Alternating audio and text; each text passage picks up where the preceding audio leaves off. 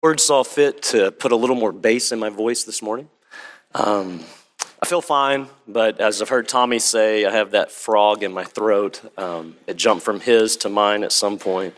But if you have your Bibles, go ahead and turn with me to Genesis 31. The plan is to spend 2 weeks here in Genesis chapter 31. This week we'll look at the first 21 verses. Next week I'll be out of town, and then Lord willing, I'll come back on the 14th and we'll conclude this chapter. Tommy will be preaching next week. So what we have here in Genesis 31 is Jacob's departure from Padan Aram. The first 21 verses conclude with Jacob leaving Padan Aram, and then in verses 22 through 55, we'll see Laban in pursuit of Jacob. He will catch up to him. They'll have an intense exchange, and then they will officially part ways.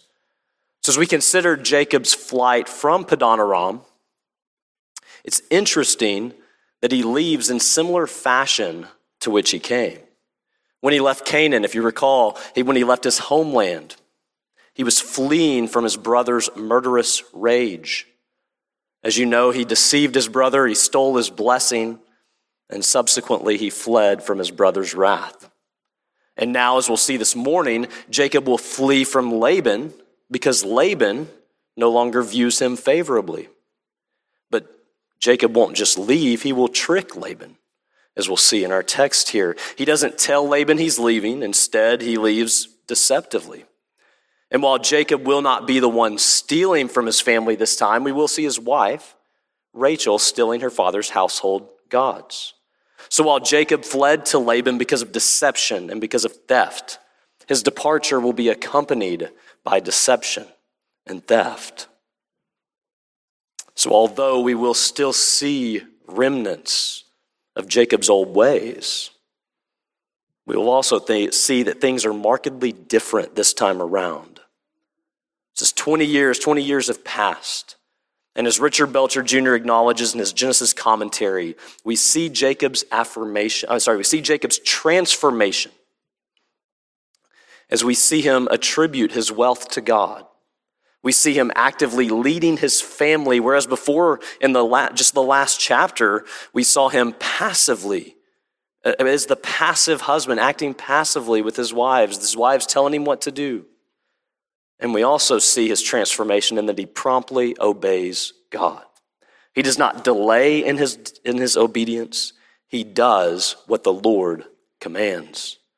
So we have a transformed man, not a perfect man, because he will flee. He took flight from Canaan because of Esau, his brother. Now he'll take flight from Padan Aram because of his uncle. So transformation, yes, but we still see Jacob seeking to avoid conflict.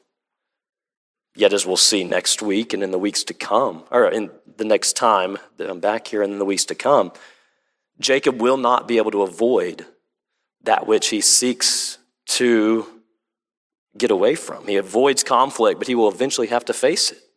Laban will catch up to him. In chapters 32 and 33, he will finally have to face Esau. Jacob sought to avoid this conflict rather than confront it head on, but yet he will be faced with it eventually. Unfortunately, however, he will spend many years living in fear. But to reiterate, we must not see Jacob as the same man who fled from his brother and came to Padan Aram. This time, Jacob is a transformed man.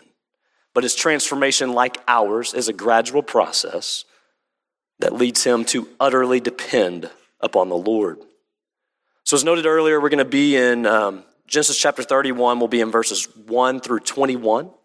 In your worship guide, you'll see I've divided this chapter or this section into 3 divisions here, just to help us get a flow of the passage. In verses 1 through 3, we see Jacob's motive for going home. Laban and his sons, they turn against him. They begin to turn against him. Laban's sons will view him with suspicion. Laban no longer sees Jacob favorably. And then we also see that the Lord commands him to go home. Then in verses 4 through 16, we see Jacob's dialogue with his wives. He recounts the events that have taken place, along with God's call to leave. And both Rachel and Leah, they agree to go with him. And then to round out this section in verses 17 through 21, we see Jacob leaving Paddan Aram. He follows God's command, yet he does so in an ungodly manner. So as we walk through this passage, what we're going to do, we're going to stop and we're going to draw out implications along the way. Sometimes we walk through the passage and we look at the implications afterwards. This time we're going to draw out the implications as we go. And as we do so, we will be reminded of the great blessing that it is that we have the complete revelation of God right here. Such a blessing that we have God's word. We'll also be reminded that Scripture interprets our experience, not the other way around.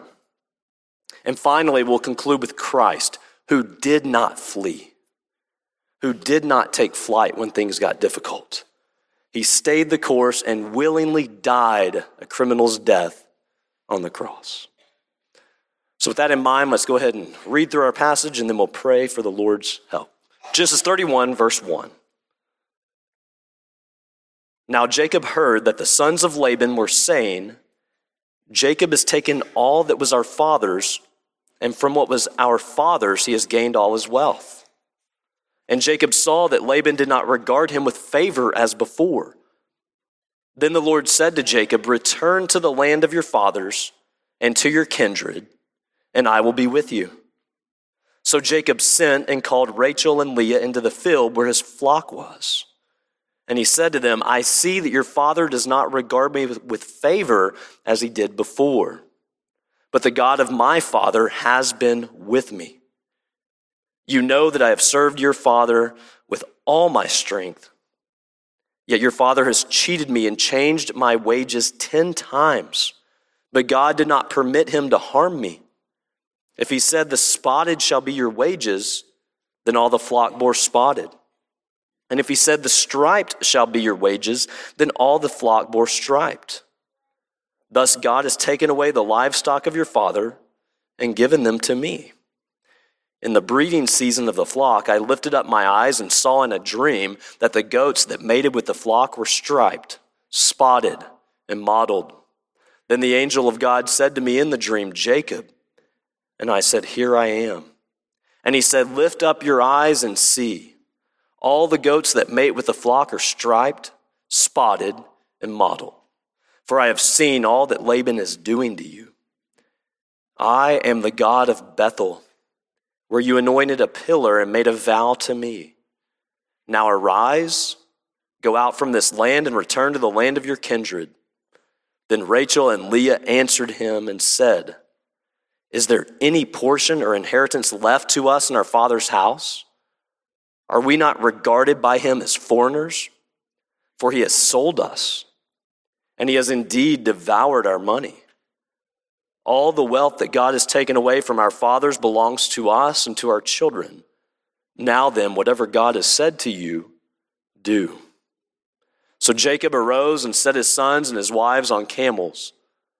He drove away all his livestock, all his property that he had gained, the livestock in his possession that he had acquired in Paddan Aram, to go to the land of Canaan to his father Isaac.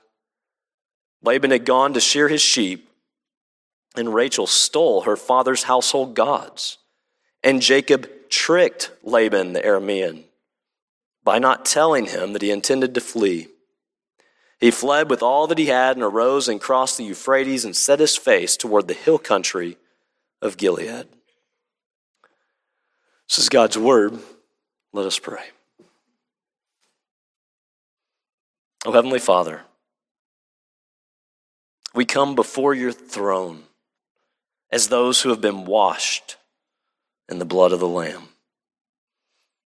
We've been sealed with the promised Holy Spirit, who is the guarantee of our inheritance until that day when we acquire possession of it. And that'll all be to the praise of Christ's glory. I pray that you will help us to see the glory of Christ this very day. Guard us against all forms of unbelief. I also pray for our brother Joe Owen as he travels throughout Latin America. Continue to use him to proclaim the glory of Christ. Guard him against all sorts of temptations. I pray that you would raise up many men to shoulder that load that he carries. And we know his heart is burdened for the church in Latin America. Help us as we partner with him. Oh, that we would not waste these opportunities, but that we would be wise and we would steward our resources well.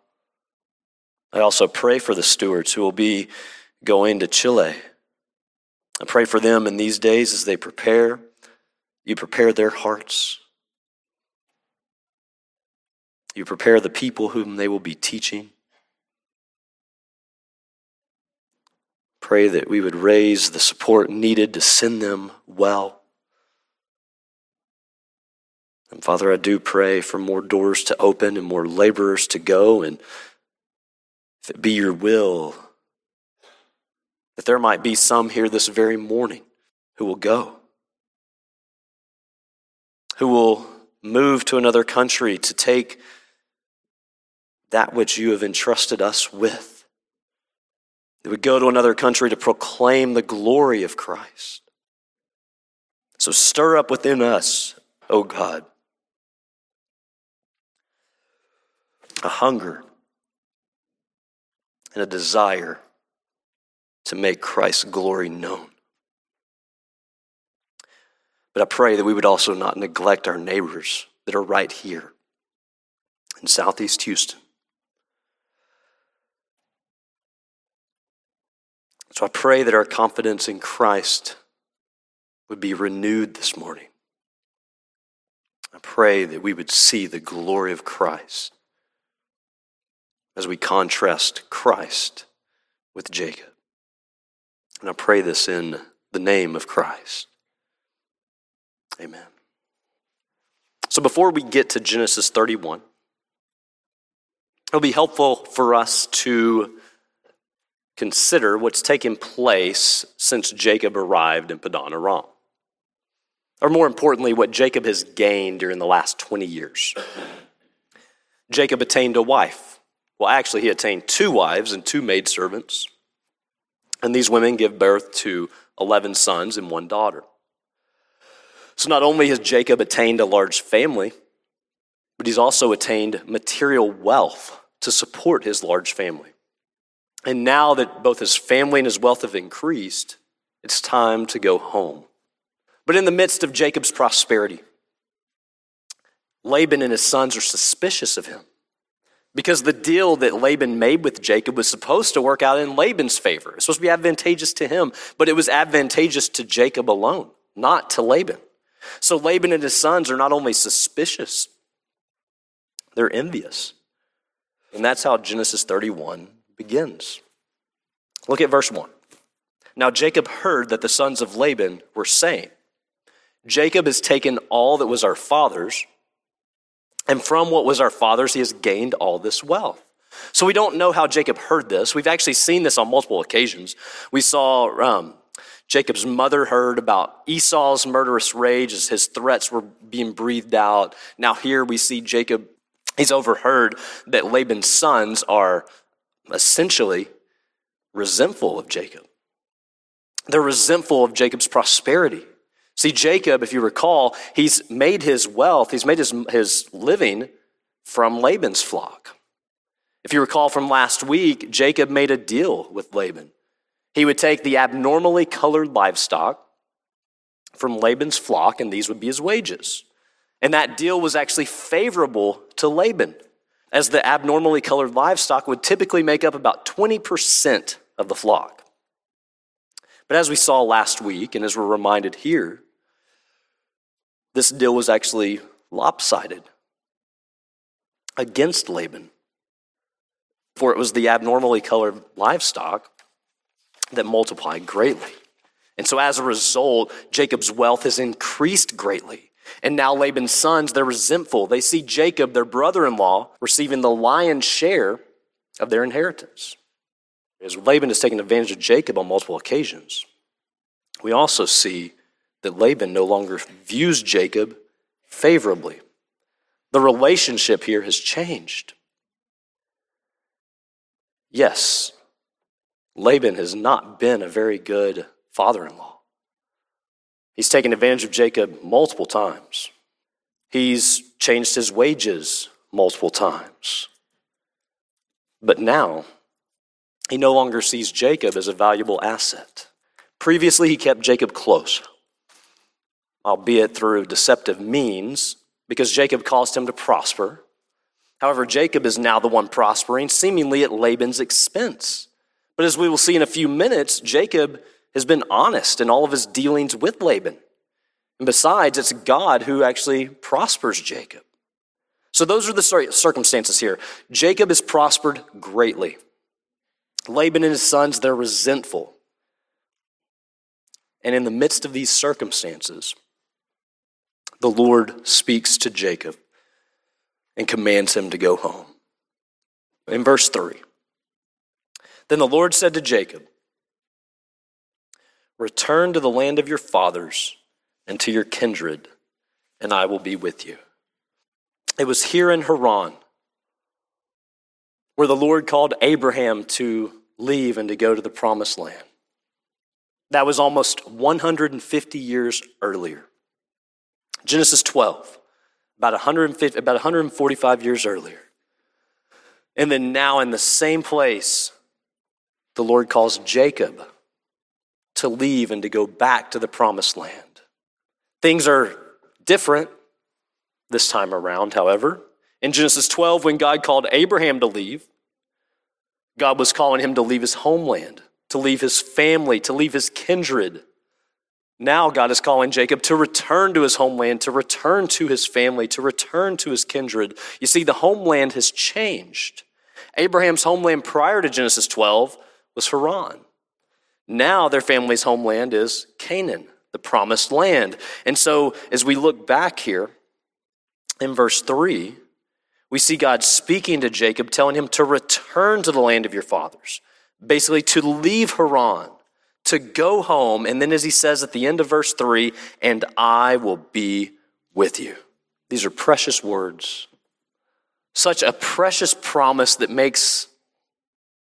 God makes to his people. He promises to be with his people. But as we think about these words to Jacob, the last time God spoke to Jacob, he promised to be with Jacob. And through it all, he has been with Jacob. He's blessed Jacob through many trials, through suffering. But nonetheless, he's blessed him. And throughout these 20 years, he has been with him. So we know that Jacob has spent 20 years in Haran because down in verse 38, he says, these 20 years I've been with you, when he's talking to Laban. So when we think about verse 3 in relation to the last time that God spoke to him, do you know how long it's been? 20 years. When Jacob was on his way to Laban, God appeared to him in a dream, and he spoke to him. He promised to be with Jacob and to bring him back home. And now it's been 20 years. And God once again reveals himself to Jacob, and he calls Jacob to leave, to go home. So let's just put this in perspective for a moment. Yes, God appeared to Jacob and spoke directly to him. That was 20 years ago. It's not like Jacob spoke to the patriarchs every day or even every year. It's been decades since God spoke to Jacob. That right there should remind us of how good we have it. Living on this side of the cross, having the full revelation of God in our hands or even in our pockets. We are blessed to have such easy access to the Word of God. Jacob did not have such access. Jacob received direct revelation from God, yes, but remember, direct revelation was extremely rare in his days. It was extremely rare even in the days of the prophets. There were seasons of famine with no revelation from God, and we can feel that tension if we were to go to 1 Samuel. What we would see there in chapter 3, the word of the Lord was rare in those days. And that describes the days of the patriarchs as well. God only spoke to Abraham a handful of times. Same goes for Isaac and Jacob. And while God spoke directly to these men, God still speaks today. As we learn from Hebrews 1, in these last days he has spoken to us by his Son. Yes, God still speaks today. And you and I have access to God's word any time of the day. God speaks to us through his word. The office of prophet has discontinued in Christ. And now we have a better word. Ken Jones, some of you may know that name. I like what he says here. There is no new revelation apart from Christ. He is the prophet that has come as the fulfillment of the long-awaited promises. As the Son of God, Jesus not only declared the Word of God, but manifested God to us as the Word of God in the flesh. What more do we need than what God has declared and manifested through his Son? In Deuteronomy 18, Moses told the people of God that a greater prophet would come after him. This prophet would come and speak the very words of God. And now that he has come, now that Christ has come, we need not look for another word. For we have the full revelation of God in the face of Jesus Christ. And today, God's word has been preserved. And here in our nation, where you and I live, we have unfettered access to the word of God. Therefore, we should not long for God to speak to us through visions and through dreams or through an audible voice. Besides, would you rather wait 20 years for God to speak to you? Sometimes we look for God to speak to us like he spoke to Jacob. And you might even say at times, you might have said this. You might have said this recently. If God would only speak to me in an audible voice, then I will believe in him. But you wouldn't believe in God if he spoke audibly to you. If you won't believe what was written, what God has spoken through the prophets and the apostles, you won't believe if you hear an audible voice from heaven. Others of you might say, if only God would speak to me or give me a sign, then I'll know what to do. But let me tell you this. It's a waste of your time to look around for a sign, to wait to hear the audible voice of God, for God has spoken. And he has spoken right here in his holy word. Yes, you need to depend upon the Spirit of God to illuminate his truth to you. We all need to sit under teachers as well. But God has spoken. And he has spoken that which is sufficient for a life of faith and practice. Therefore, you need not look for any other revelation from God. So with that in mind, I want to summarize what we've seen thus far, and then we'll move into the next section. So far, we've seen Jacob's motives for leaving Paddan Aram. Laban and his sons are no longer viewing him with favor, and God has called him to leave. That right there should be enough. God has called him, commanded him to leave, and then he will go, as we'll see. But before he goes, we're going to see him call for his wives. He's going to recount to them what has transpired. In verse 4, we see Jacob calling for his wives to come into the field to meet him. This would have been the best place for him to speak to them. No one could listen in. I've been reading a little bit on spycraft, just on the side, and not that I'm thinking about being a spy or anything like that, but there were no technology existed here for someone to listen in. They couldn't have some long-range microphones or something to be able to hear Jacob was talked about. But if Jacob was in his tent or near it, we see over and over that people do listen in. We see that has happened. So now Jacob's out in the middle of the field with his wives. They can see anybody coming from a distance, and he has this conversation with them. And he says in verse 5, I see that your father does not regard me with favor as he did before. So this goes along with what we read in verse 2. Laban did not regard him with favor as before. And now he tells his wives the same thing. But then he says at the end of verse 5, but the God of my father has been with me. That was the promise God made to Jacob before he came to Padan Aram. God promised to be with Jacob. And now we see Jacob acknowledging God's presence with him. Although Laban did not look upon him with favor anymore, that's okay, because Jacob has the favor of God. Jacob knows that he's served Laban all these years with integrity, and he also knows that it is God who's prospered him. It's God who has protected him. In verse 6, Jacob references his faithful service to Laban. He served him all these years with strength, with all his strength. He's given himself to Laban. Yet as we see in verse 7, Laban has cheated him and changed his wages 10 times.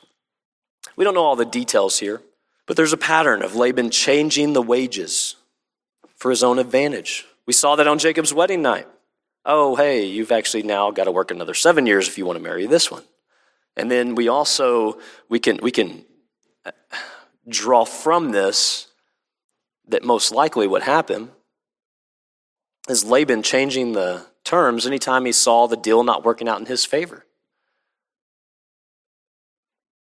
Yet, at the end of verse 7, we see that God did not permit Laban to harm him. God has protected him all these years. He's prospered Jacob through it all. And that's the report Jacob gives in verse 8. When Laban said, the spotted shall be your wages, then the flock bore spotted. But if he said, the striped shall be your wages, then the flock bore striped. So as we put this together, it looks like Laban observed what was taking place. He sees what's taking place among the flock. When the flock bore striped, he wanted to keep them for himself. So he told Jacob he could have the spotted. But then what would happen? The flock would begin to bear spotted. And so you can just imagine the frustration that this caused Laban. I mean, it's like the man who's trading stocks, and every time he buys a blue chip stock, it just plummets. And that's what happens to Laban, except he's attempting to deceive and take advantage of Jacob. So when the deal turns in Jacob's favor, he changes the agreement to be in his favor. Yet, it every time miraculously works out in Jacob's favor. Flock is bearing stripes, so Laban says you can have the spotted, and then what happens? The flock starts bearing spotted. Okay, well now you can have the striped. Now the flock starts bearing striped. You can just imagine the frustration that this caused him.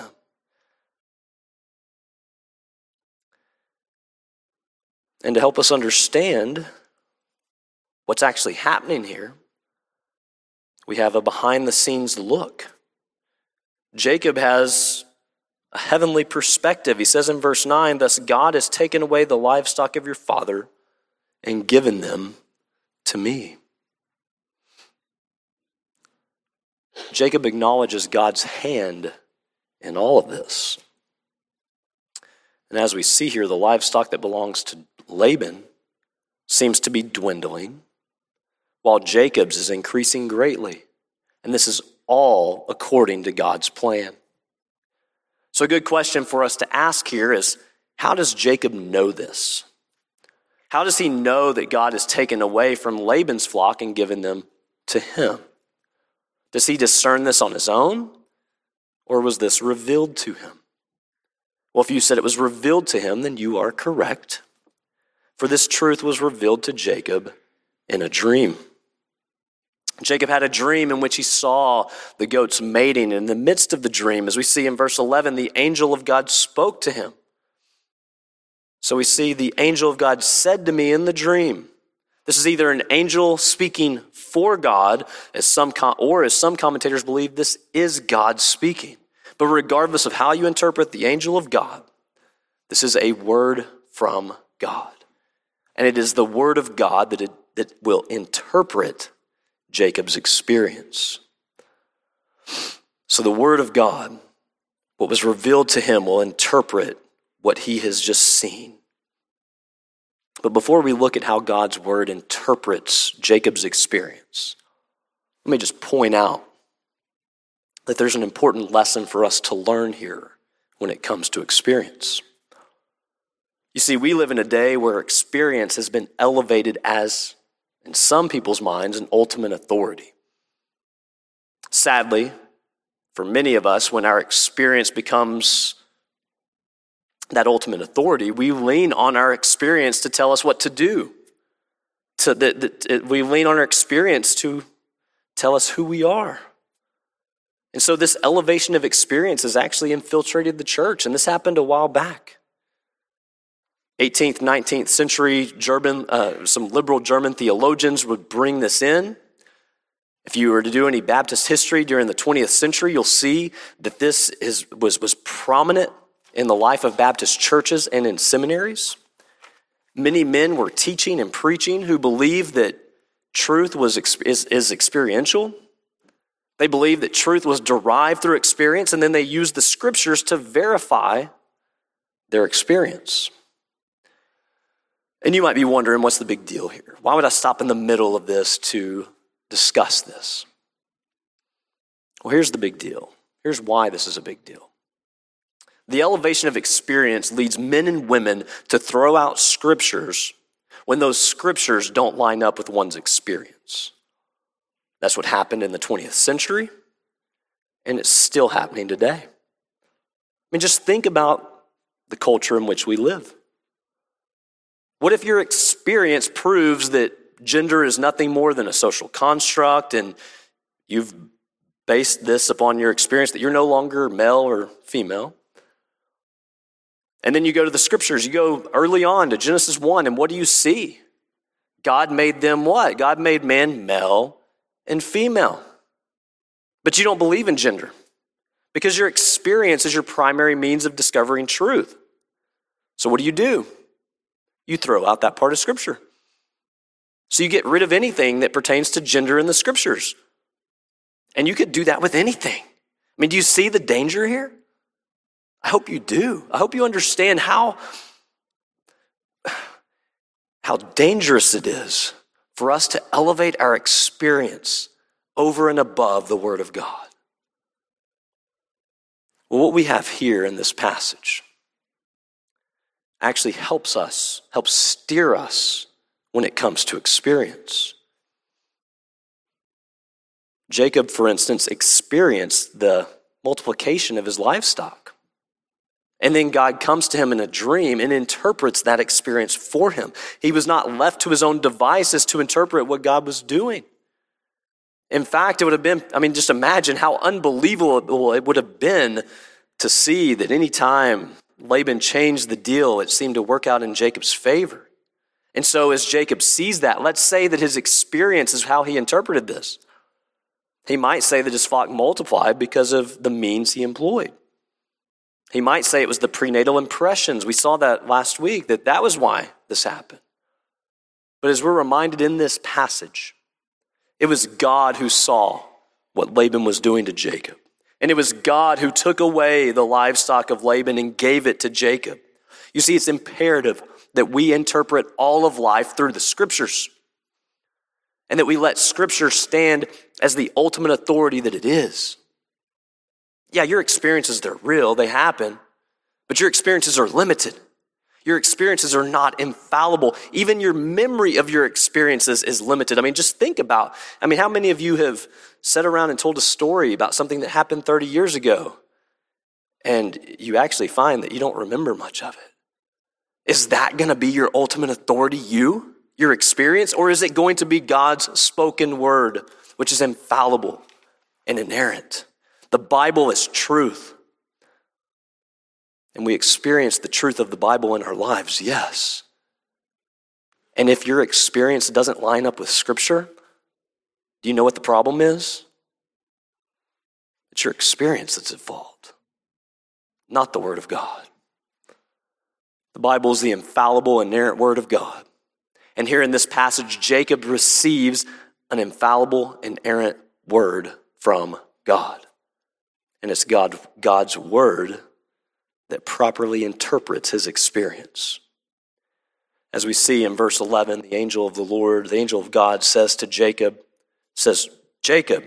And Jacob says, "Here I am." And then the angel of God says, lift up your eyes and see. And he sees what's taking place here. All the goats that mate with the flock are striped, spotted, and mottled. What he sees essentially are the goats who are mating are the goats that belong to Jacob. Jacob has not stolen from Laban. In fact, the goats that were his are the goats that are bringing forth the offspring. And while this dream is a little obscure to us today, we can see the angel of God is interpreting what was taking place, what has taken place in Jacob's lives, in his life. He saw the flocks increasing because God gave the increase. God caused the flocks to bring forth the abnormally colored livestock, the ones that were Jacob's wages. And to solidify it, at the end of verse 12, he says, for I have seen all that Laban is doing to you. At this point, it's God who is speaking. Whether God was speaking initially or whether he was speaking through this angel, at this point, God is speaking and he's telling Jacob, I've seen how Laban has been treating you. That is why this is taking place. That is why the flock that belongs to you are the ones that are breeding here, because Laban has been mistreating him here. Laban has been trying to fight against him, taking advantage of him here. But God told him, remember, I will be with you. I will bless you.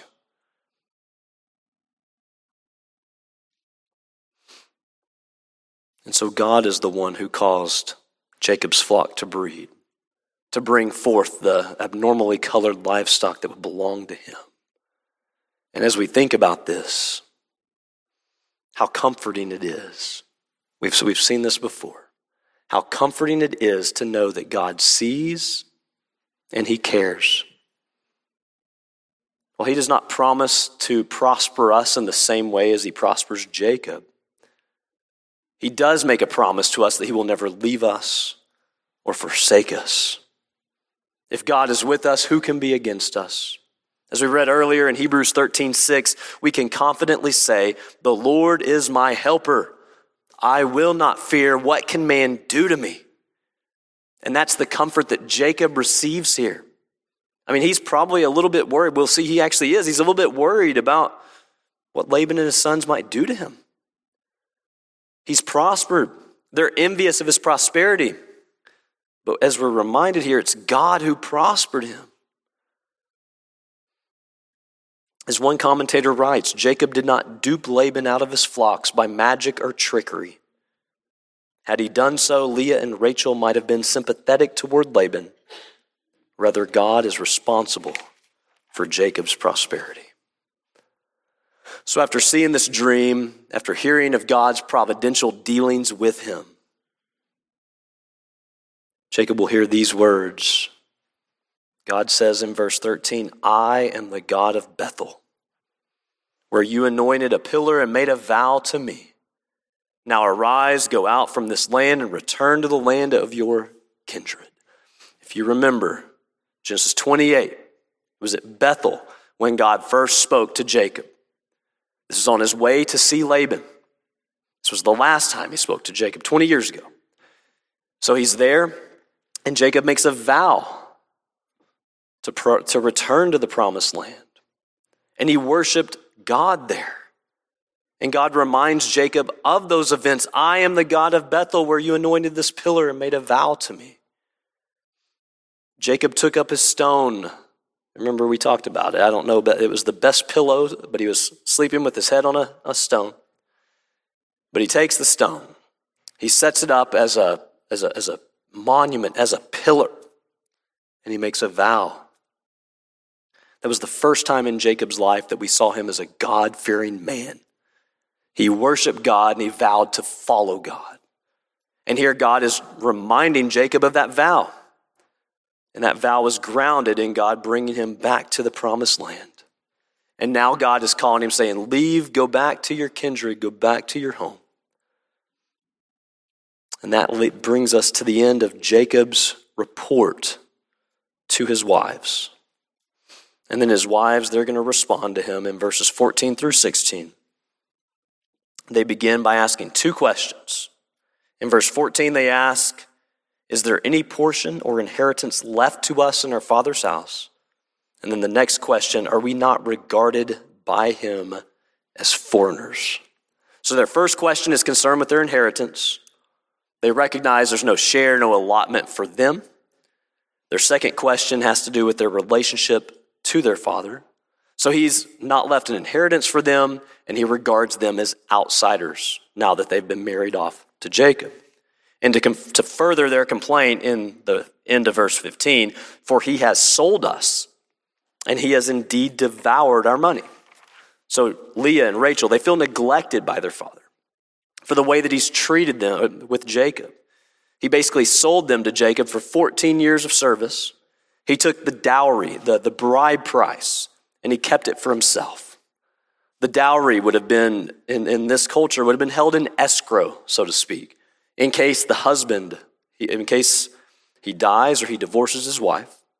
It would have been placed aside for the woman in the event that such a tragedy took place, similar to how we view life insurance today. But these women are accusing their father of using the money for himself. Rather than set apart tangible assets accrued from Jacob's labor, they view Laban's transaction with Jacob as a sale of property. That doesn't mean that Jacob views them as property that he's bought, but that's how they perceive their relationship now with their father. They accuse him of viewing them as property, not as daughters. Therefore, they understand God's work here to prosper Jacob as God giving to them what is rightly theirs. Look at verse 16. "All the wealth that God has taken away from our father belongs to us and to our children." And because of how their father has treated them, and because of God's work to increase Jacob's wealth, they say at the end of verse 16, "Now then, whatever God has said to you, do."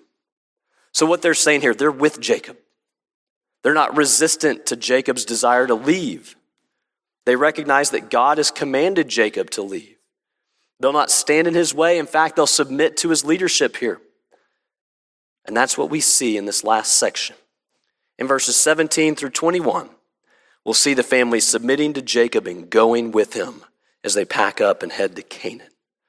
In verse 17, Jacob wastes no time.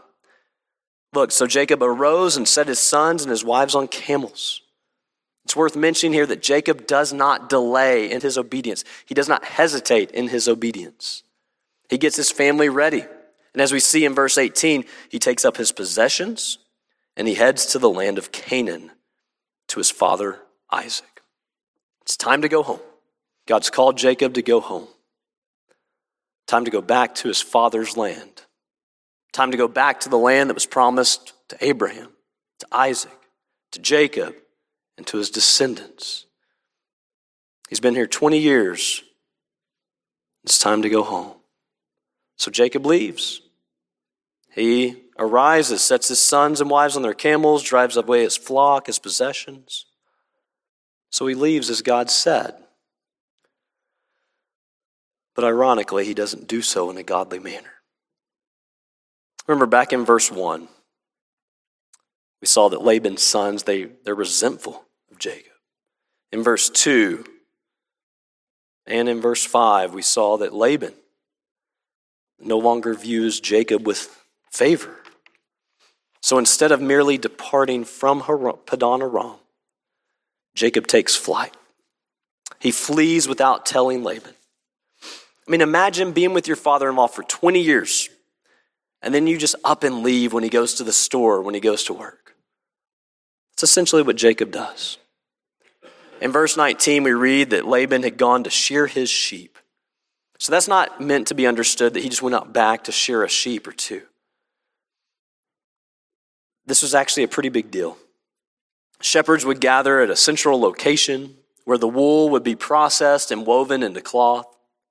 And to mark the end of their work, they would hold a celebration, a feast. So Laban has actually left to go shear his sheep. And while he's gone, Rachel takes advantage of this opportunity in verse 19, and she steals her father's household gods. We don't know why she steals these household gods. Maybe she's holding on to her former way of life and worshiping idols. Maybe these household gods are valuable to Laban, and she takes them to spite him. We don't know her motives here, but we see her stealing from her father. And after we learn of her theft, we read in verse 20, and Jacob tricked Laban by not telling him that he intended to flee. So instead of telling Laban of his intent, he just gets up and leaves. His intention to leave is good. He's following God's command. Yet he does so in an ungodly manner. He's fleeing from conflict. He doesn't want to face Laban, so he tricks him and flees. Now we might say, yeah, Laban probably would have done all he could to keep him there. And he probably would have tried to trick him again. But that doesn't matter. Jacob tricked him. And as we see in verse 21, he fled with all that he had. And he arose and crossed the Euphrates and set his face toward the hill country of Gilead. So he fled from his father-in-law. He takes Laban's daughters and his grandchildren and he takes off. Laban, sure, he's a trickster, he's a deceiver. But Jacob still could have told him he was seeking to leave. However, Jacob sought to avoid conflict. So he flees from Laban. As we're going to see in 2 weeks, Jacob's not going to be able to avoid conflict with Laban. After Laban finds out, he's going to take off and hightail it and track him down and confront him. In a very intense exchange, but as we will see, God protects Jacob from Laban. No harm will be done to him because God is with him. So that brings us to the end of our passage, in which we see Jacob's motives for leaving. Jacob's in-laws, they're beginning to turn on him, but plus we see God calling him to leave. It was God's will for him to head home. It always has been.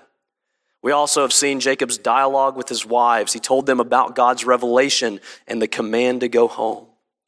And then we see Jacob's obedience.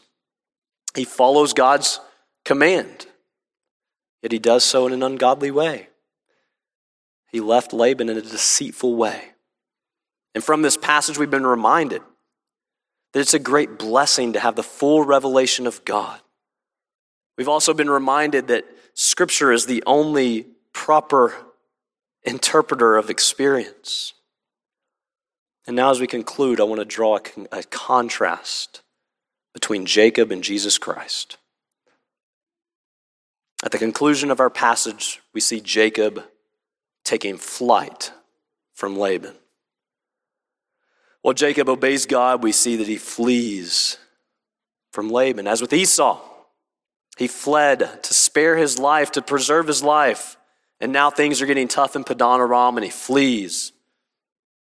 My intent is not to draw any moral implications here from the life of Jacob, but rather to acknowledge Jacob, his flight in the midst of trial, and to acknowledge our need for Christ. Just think about Jesus Christ, the Son of God. He was sent by his Father to seek and to save the lost, and things got very difficult for him. There were times of extreme difficulty. Just go read through the Gospels. He endured much suffering. It got so tough for him that he was sweating drops of blood. I mean, just imagine if Christ would have fled when times got tough. Imagine if he hightailed it out of town and said, enough is enough. I've got to save my own life. Imagine when he prayed, take this cup from me, if he decided, you know what, it's yours. I'm not going to bear that cup. But this is what he prayed. Father, if you are willing to remove this cup from me, nevertheless, not my will, but yours be done. He did not take flight. Instead, he endured the cross. He died a sinner's death. He died for the sins of men and women like Jacob. He died for those of us who don't want to face conflict. He died that we might die to sin and that we might find freedom in him, that we might find life in him. And now in him we can face our tormentors. We can face our enemies because he is our God and he is with us. His shed blood secured our redemption, secured our place in him. And now we can have great confidence in Christ. When we sang that song, And Can It Be? I didn't sing, I was preserving my voice. It was great to hear the voices sing. But you didn't say it, and can it be? Really, is it true? You're saying, I marvel at the fact that it's true that I have an interest in the Savior's blood. There's great confidence in that. That confidence comes because he poured out his blood. He died for us, not because of something you've done, but because he has done what you could not do. Every single one of us would have given up if we were in his shoes. We would have given up when times got tough. We could not endure our own sins. We can't bear the price for our own sins, much less the sins of others. But he stayed the course. He endured the cross because of the joy that was set before him. He endured the wrath of God on our behalf. So I call everyone here to look to him. Look to Christ, whether you're in Christ or not. Look to him. I realize every single week I essentially say, Tommy and I, we essentially say the same thing. But what greater comfort is there in life and death than the one whom we have offended, calling us to find our rest in him? He calls us to come to him. He will make us lie down in green pastures. He will lead us to still waters. It's not because our circumstances will necessarily change or ease, but because in him we find rest for our souls.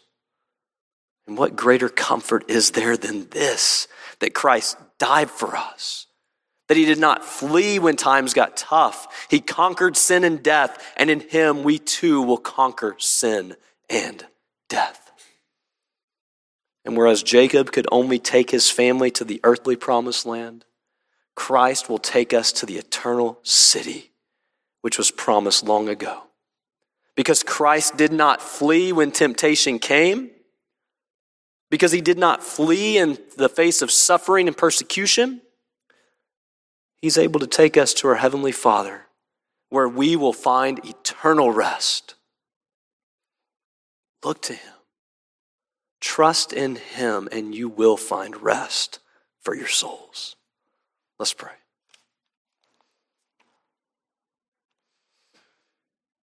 Oh, great God and Heavenly Father, we're grateful that we have the whole counsel.